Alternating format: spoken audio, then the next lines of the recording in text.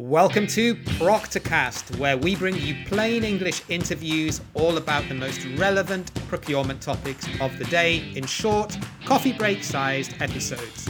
Because hey, time's precious and you have got value to deliver. So now let's get straight into this week's show.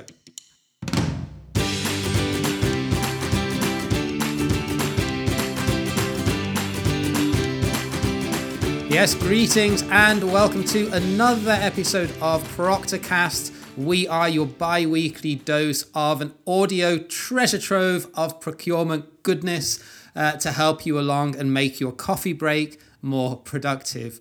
And on today's show, this one is a bit of a random sort of coincidence that I connected with this person recently on LinkedIn, and when we were exchanging a couple of DMs about our background, we actually realized that apart from having a very similar hairstyle, which if you're watching this on YouTube, you'll be able to see on the podcast, unfortunately not, but we actually share a similar background in terms of companies or types of companies or organizations and areas of spend that we've done a lot of work on in the past, and also in terms of our direction that we're going in with our own businesses in terms of the client base and types of companies and industries that we want to serve. So I thought it would be a really good discussion to talk about procurement challenges in two areas that maybe have not been served particularly well in the past by procurement consultancies or external procurement support.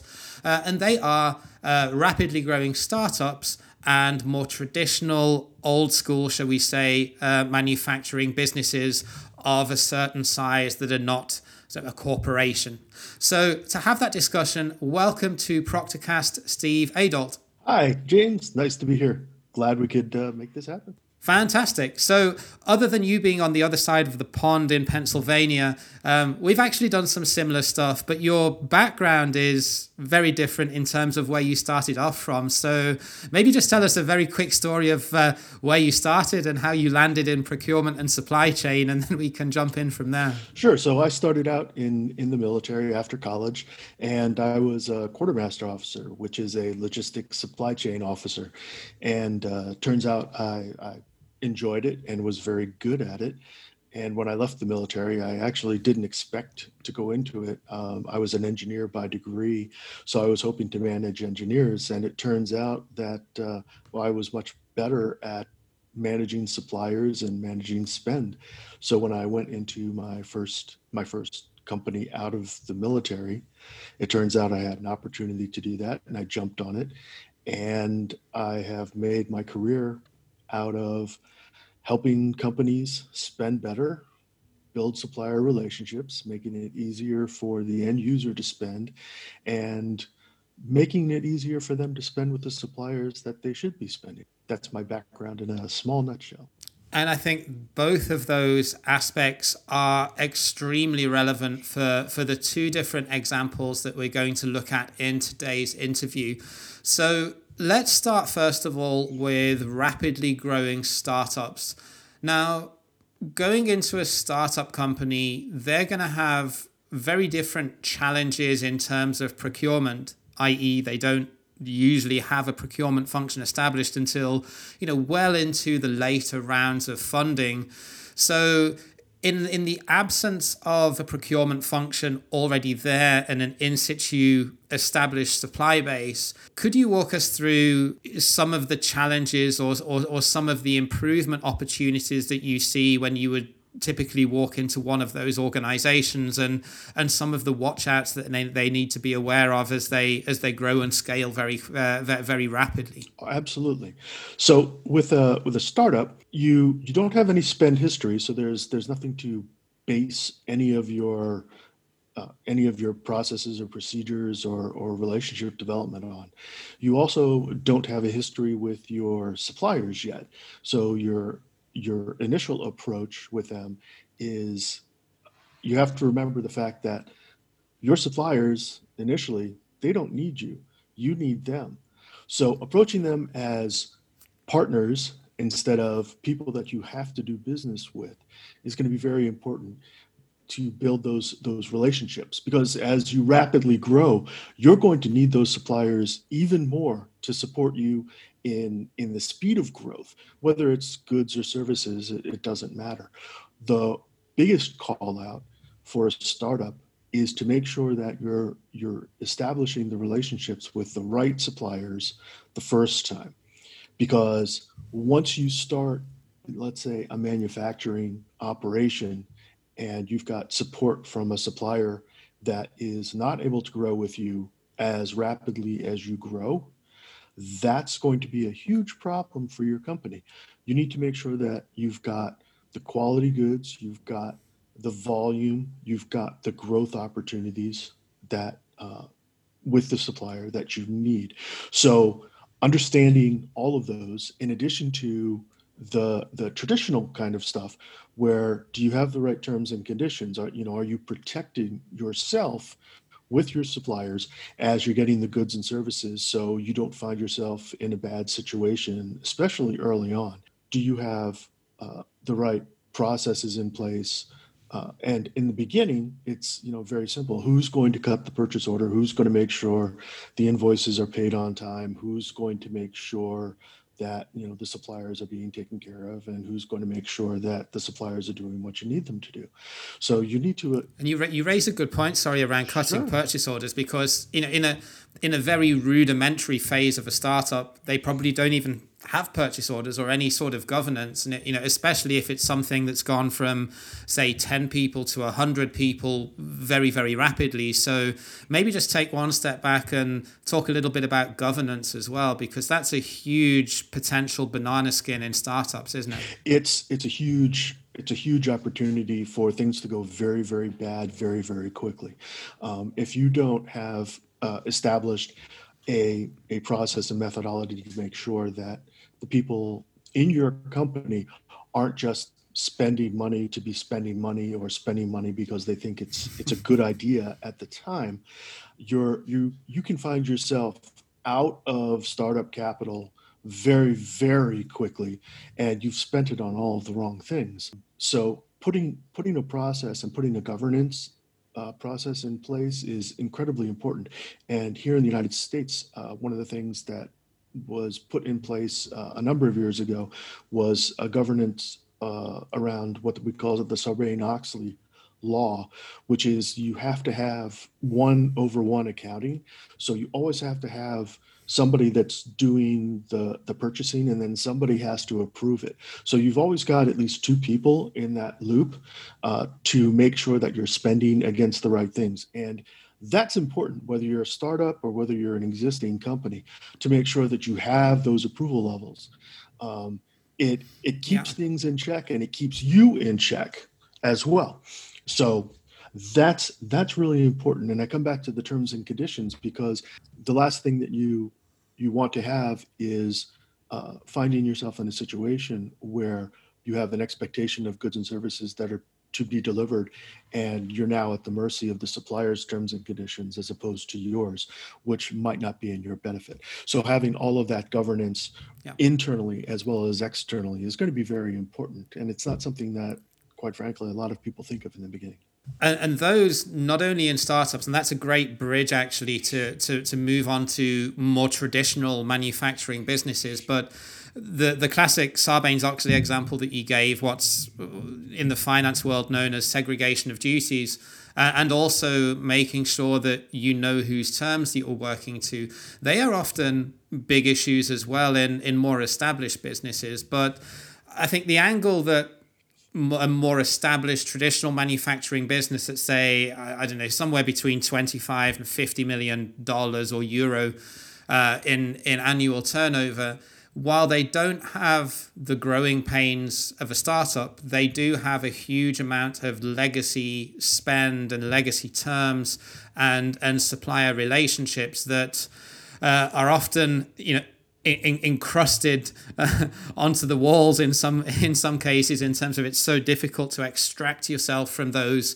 supplier relationships. So whereas a startup won't have any long supplier history, for better for worse, established businesses do, but that can be just as much of a disadvantage as an advantage in some cases. And going back to the point that you made on data, yes, data is wonderful if you have it, but if you have bad data, it's often not really that much better than no data at all. So maybe just walk us through how that can be different from a challenge perspective, and how you would typically go about putting some of those historical wrongs right in a more well-established business that has just not had much TLC from a procurement perspective over the years. So many well-established businesses look at procurement as purely an administrative function. So just place the purchase order, just get us the stuff we need, just so forth and so on. And the opportunities there are immense, truly. The first thing is understanding that as the person in the procurement organization, understanding that it's not about you, it's about your internal customers and how they do things and why they do the things that they do. So it's about making it easier for them to do it and to spend the money with the right suppliers. So digging up who the right suppliers are now it becomes a partnership with your end users. It becomes a partnership with your finance team. It becomes a partnership with whoever is going to be spending the money in the company, and understanding the relationships that are needed with the suppliers is a huge one.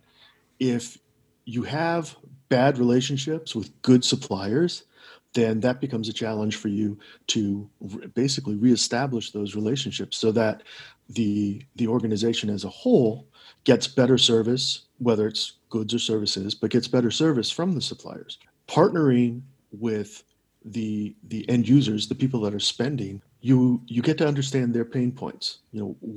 What things they don't like, what things they do like, how to make it easier, how to make it better, how to make it less painful, and especially how to make it less time consuming. Because if you don't have a well-established procurement organization who is going to go out and do the negotiating and do the qualification and so forth, then you've got other people in the business that are spending time in non-value added activities where you can really add value to those activities. So once you show your end users that you're going to make it better for them to do business, you're going to make it easier for them to do business, and you're going to make it more cost effective for them to do business, now you've got them on your side. And once you've done that, now you've got internal advocates for the process. So at the beginning, you've got a pretty steep hill to climb. Once you start establishing those internal relationships and those external relationships, it gets a lot easier and a lot flatter. Now, you talked about data, because if you don't have the governance and you don't have the oversight that you need, your spend can be all over the place, not going into the right cost buckets for finance. So it's very important for you to partner with your finance team with how you can make it easier and better for the spend to show up in the right buckets. And using an ERP system or using any kind of a system to marry a supplier with a cost center and general ledger account or a finance accounting system makes it harder on the front end, but it makes it easier for the end users. And in this way, it doesn't appear that you're controlling them, but what you are doing is you're making it easier for them to spend in the right places, and you're making it easier for the finance team to make sure that the budgets are correct.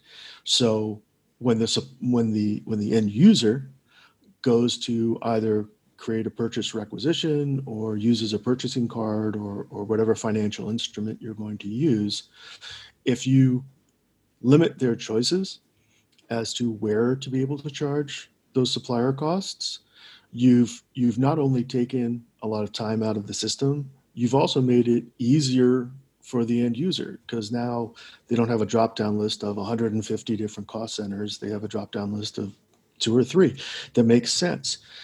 So you've made it easier on them, and you've made it better for all the finance folks, and it makes for a better opportunity for the business without looking as though you're controlling the spend, when in fact that's what you're doing.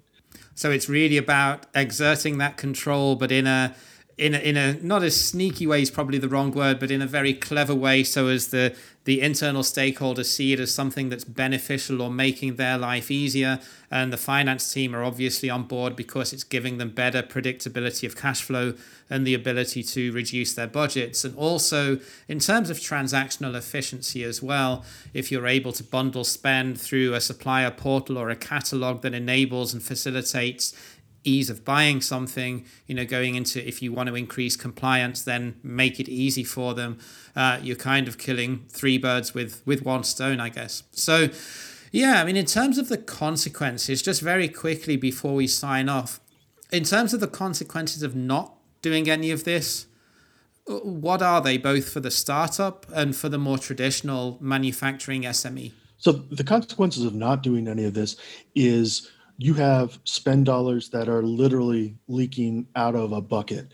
There's your lack of control means that you don't have the opportunity to spend efficiently or effectively. So you're losing out on cost savings opportunities because you've got basically a scatter shot of spend across a whole bunch of suppliers. You don't have, if you don't have the governance in place, the legal issues that you could run into down the line are enormous and incredibly costly. The lack of relationships that you have between your procurement team and your finance, your procurement team and your end users, without those relationships, you're going to be successful in spite of yourself is probably the best way to describe it, because you've got no control over the costs and you've got no control over budget. And without those controls, you're going to find yourself in a hole very, very quickly, especially with a rapid growth startup company. And we talked about this earlier on, the fact that if you don't know where your money's going, you're going to run out of money very, very quickly. And I know I have had examples of that in very well established global companies. So if that can happen in very well established global companies, it can certainly happen in a rapid growth startup, unquestionably. Absolutely. Yeah. Okay. So we're going to have to leave it there, I'm afraid, Steve. But just one last thing. If anyone would like to get hold of you, where is the best place that they can connect and learn more about what you do? The best place to connect with me is on LinkedIn. Look for Steve Adalt. I'm the only one on there. And drop me a DM, connect with me. I'd love to talk with you and see how I can support you and your business. Steve, thank you very much for joining me today, and always great to talk turkey about startups and SMEs. It's a sector that I play in as well, so always good to spar a little bit on this and learn more about how other people who are playing in a similar space approach this problem. And if you are a startup founder or a managing director of an SME, I hope you found this insightful, and thank you for listening to Proctorcast. We will catch you again with another interview in 2 weeks' time. Take care wherever you are in the world, and bye for now.